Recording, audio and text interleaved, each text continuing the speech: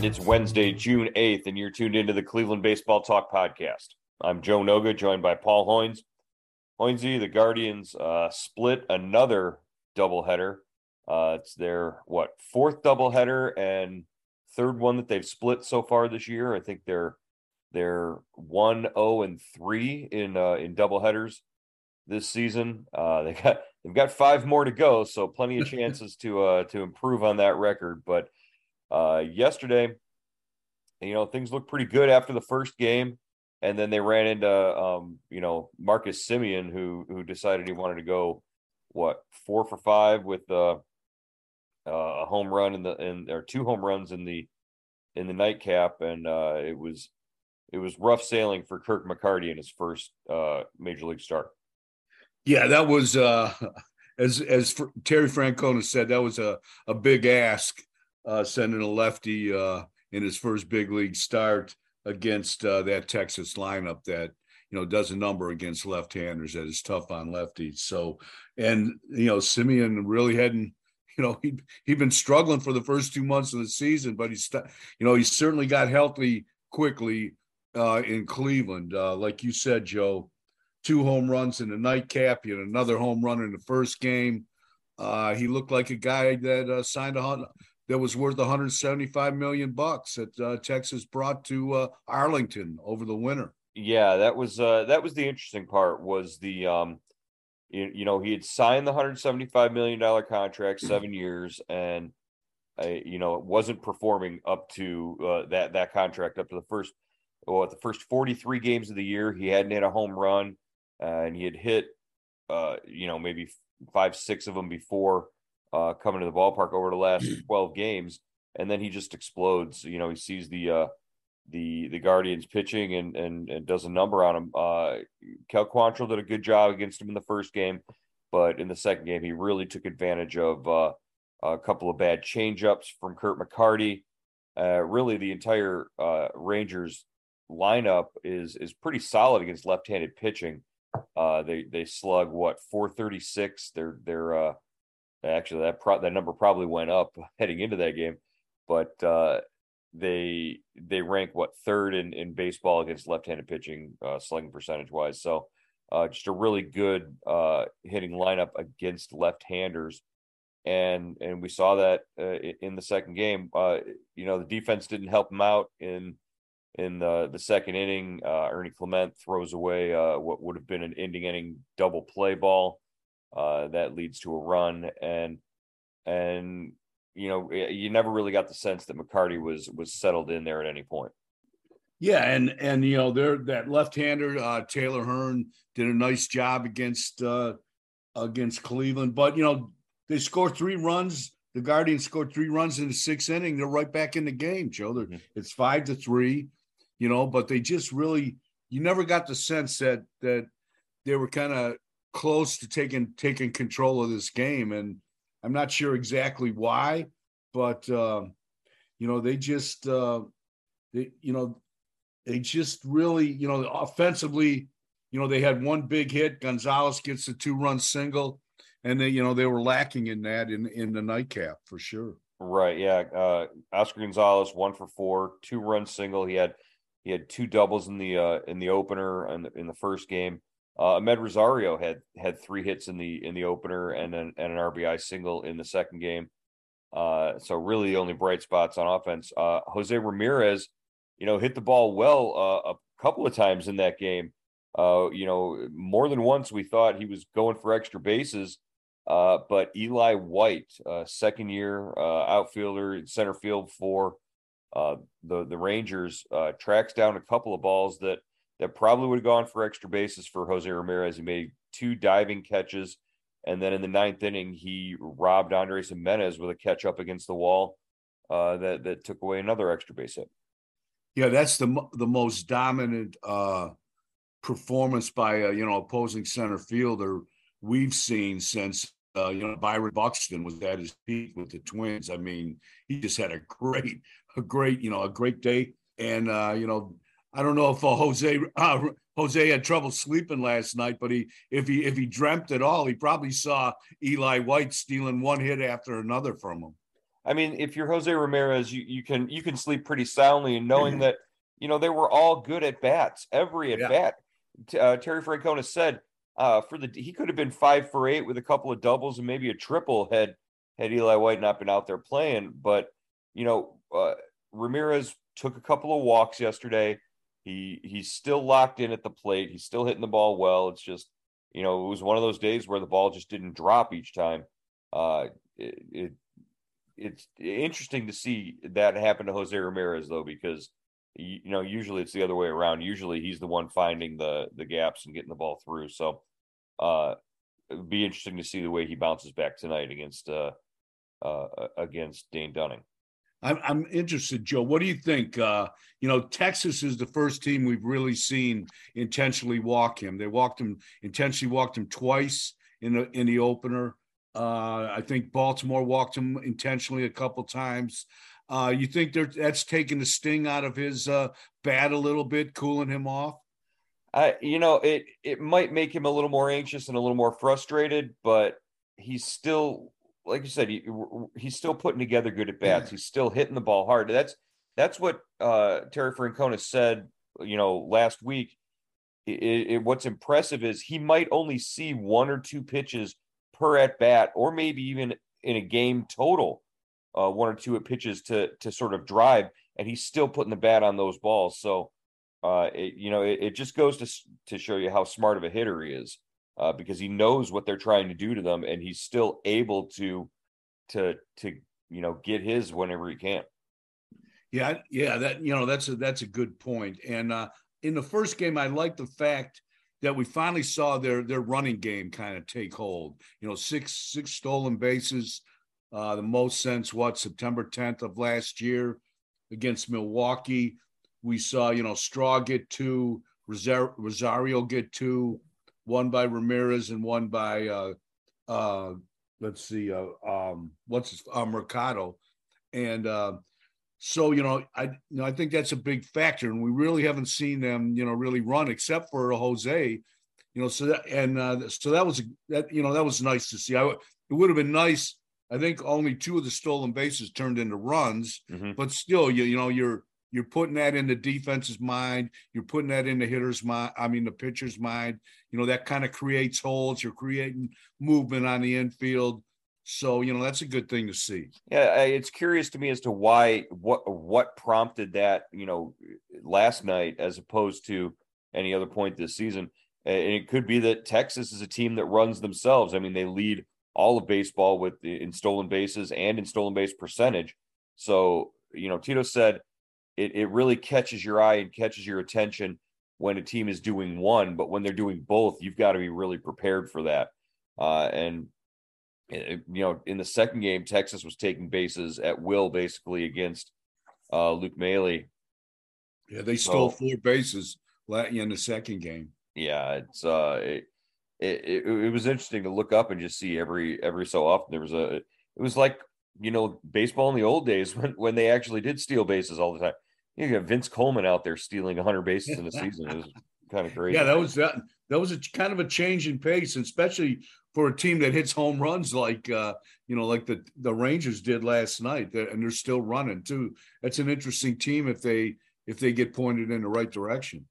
Wanted to talk about the Guardians bullpen over both games. Actually, I think they went 7 innings in the doubleheader combined, allowing only, I believe, the solo home run to Marcus Semien that Anthony Ghost gave up. But again, Ghost hasn't worked in like a week, so you can understand why there's some rust there.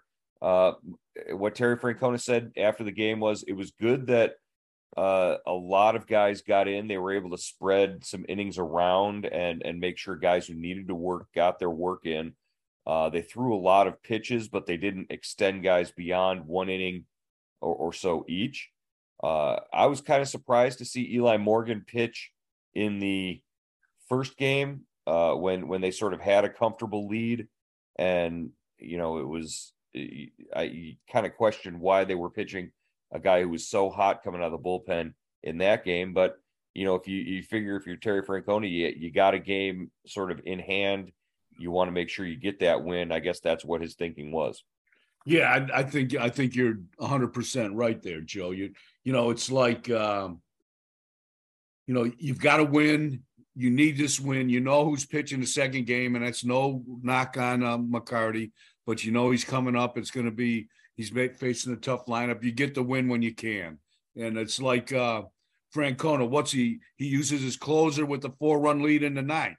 So you get your run. You take care of business when the win is sitting there on a tee for you. Yeah, I guess that's sort of the same philosophy. Class A, you want to get him work when you can. So I can understand in other games when you're ahead by 4 in the ninth and you're pitching him to sort of seal things up. But yesterday he did pick up save number 10 in that first game, pitching in relief of Morgan and Cal Quantrill. Quantrill goes 7 innings, scatters 8 hits, 3 earned runs. They got to him with a couple of solo home runs late in the game in the seventh. He gives up two solos in the seventh, and that's why he didn't get to go out and pitch in the eighth. And and he said he was okay with that because he kind of understood. Only 3 strikeouts for Quantrill, but he's been pretty dominant, over the last month plus of outings. I mean, it's been a long time since we've had anything negative to say about Cal Quantrill. Yeah, Quantrill has pitched really well, and he's he got some runs again, for the second straight game, the second straight start. He got some offensive support, which he obviously that makes it easier to pitch when your guys are scoring runs for you, and just kind of a dominant performance. I thought matched the season high in innings pitched, and just keeps that trend going of one good start after another by the rotation. And I like what he had to say about they did reach 500 for a couple minutes there after they were 25-25 after the win in the opener, and he said we're not interested in being just a 500 team. This is the step in the right direction. We think we're a playoff team. We're not going to use anything as an excuse. The youth of the roster, the double headers, the rainouts, the quirky schedule. We're just going to go play. Yeah, it was that was a really interesting part of the post game with Quantrill was, he sat up there and it was a real like leadership moment. It sounded like, he was speaking for the clubhouse at that point. It's like we know how young we are, and we know that all these other things are going against us, but there's no reason why this team can't be a 500 or better team and a playoff contender. And he's putting his money where his mouth is. Over his last 8 outings, at least 6 innings. That ties Garrett Cole for and Framber Valdez for the longest kind of stretch like that in the American League this season. Martin Perez from Texas has 9 games like that. So, he's been putting his money where his mouth is, and even when the offense isn't giving him runs in previous games, he's still going out there and he's the same guy each night. Yeah, that's a good point. And what Quantrill said kind of takes me back to what Bieber said a while ago. He goes, people keep asking him and asked him about the attitude in the locker room, the youth of the roster, just what the feeling is on the club. And he said, the attitude in the locker room hasn't changed since day one. We know what we know. We know we have a good club. We know our deficiencies, but we also know, if we play good baseball, we're going to win. We have a chance to win. So it's I think the feeling inside that locker room is a lot different than what people like you and me, on the outside looking in, tend to feel at times. Right. Yeah, it's very interesting. Speaking of teams, struggling to win, I believe the Angels' losing streak is at 13 games. And prior to yesterday's second game, I believe they are actually prior to the doubleheader yesterday for the Guardians. We learned that The Angels have fired Joe Madden. Phil Nevin is now their interim manager. Joe Madden out as the Angels went from, I believe, 10 games over 500 to a 13 game losing streak, and basically you've got two MVPs and a team that has a whole bunch of money invested in their payroll, and the Angels weren't getting it done, and Joe Madden is now on the outs with the Angels. Yeah, that's we see Joe Girardi, a few days ago, another veteran manager get fired in Philadelphia, and now Joe Madden, who did such a great job in Tampa Bay, and was really a fixture with the Angels, for decades before he really got a chance to manage in Tampa and then the Cubs. And he gets let go. And like you said, Joe, they go from 27-17, right in the thick of that AL West race, to a 27-30. I mean, with that 13 game losing streak, he was kind of a lame duck manager last year of his contract. Mm-hmm. They didn't renew him. So that was kind of maybe a red flag that, he was on thin ice. And, I think one of the difficult things about his job is, how do you handle Ohtani? As great a talent as he is, you've got to be careful when you pitch him, when you play him. It requires a 6-man rotation, which is, kind of a unusual mixture to make work through the schedule. I'm going to be interested to see how Nevin handles all that. Yeah, and it requires sort of like and not to be kind of weird, but it would require a relationship with the front office similar to what the Guardians have with Tito and Antonetti. The way that they work so closely and in such harmony, and they there's sort of a philosophy that sort of flows between both of them, both sides of that. If you don't have that with a player like Ohtani, where the front office can sort of say, well, this is what we want, and Madden can come back and say, okay, well, this is how we put it into practical use. If you don't have that, or if there's a question about it, and I'm not saying there was, but that could be very difficult. So they're going to have to find somebody, and maybe Nevin understands that he's in sort of that interim position, but yeah, if you don't have both sides speaking the same language there, it could be disastrous for what Ohtani's potential is. Yeah, and you've got the best player in baseball in Trout. You've never made the postseason with them, or maybe made it once with them. I'm not sure. I think maybe once they were in the postseason. So there's a lot of pressure, and the owner is not, not the easiest man to work for either. Moreno. Right. Well, I believe the Manaya, or the GM out there, Madden was there before him, so this is a chance for him to sort of put his imprint on the team as well. So yeah, that's the sort of the big news in baseball yesterday was Madden losing his job as manager of the Angels. We just got an email from the Guardians right before we started recording here. If you remember back to when the Guardians were out in Oakland, and the Grand Slam inning winner, Sue Kelly, she won a Ford Bronco Sport when Andres Jimenez hit a grand slam against the A's on April 29th. We found out that Sue Kelly is going to be in town. She's from Ashland. She's going to be in Cleveland on June 29th to have a meet and greet on the field with Tom Hamilton and Jimenez. I'm sure they're going to do some sort of photo op where Sue Kelly gets the keys to her new Ford Bronco and gets to meet Andres Jimenez. I still don't know what Andres Jimenez is going to get out of this. He did all the work. All she did was enter a contest. Andres Jimenez is the one who hit the grand slam, and you know what? Ever since Andres Jimenez hit that grand slam, he's been on an absolute tear. So we need to see more Guardians, hitting the Ford grand slam payoff inning. I believe the third inning. More grand slams in the third inning for Cleveland would be a great thing.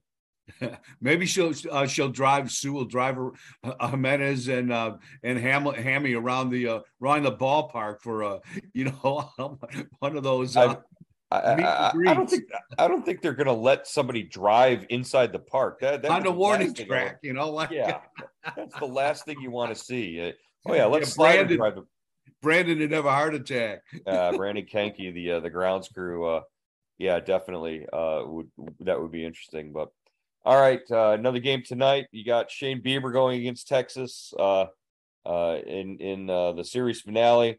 Should be interesting to see as the Guardians look to try and take that series. Yeah, Bieber's coming off an 11 strikeout performance against Baltimore on Friday. I think he's, we're starting to see the old Shane Bieber, and it's a good thing because they need this win. All right, we'll check in again tomorrow on the Cleveland Baseball Talk podcast.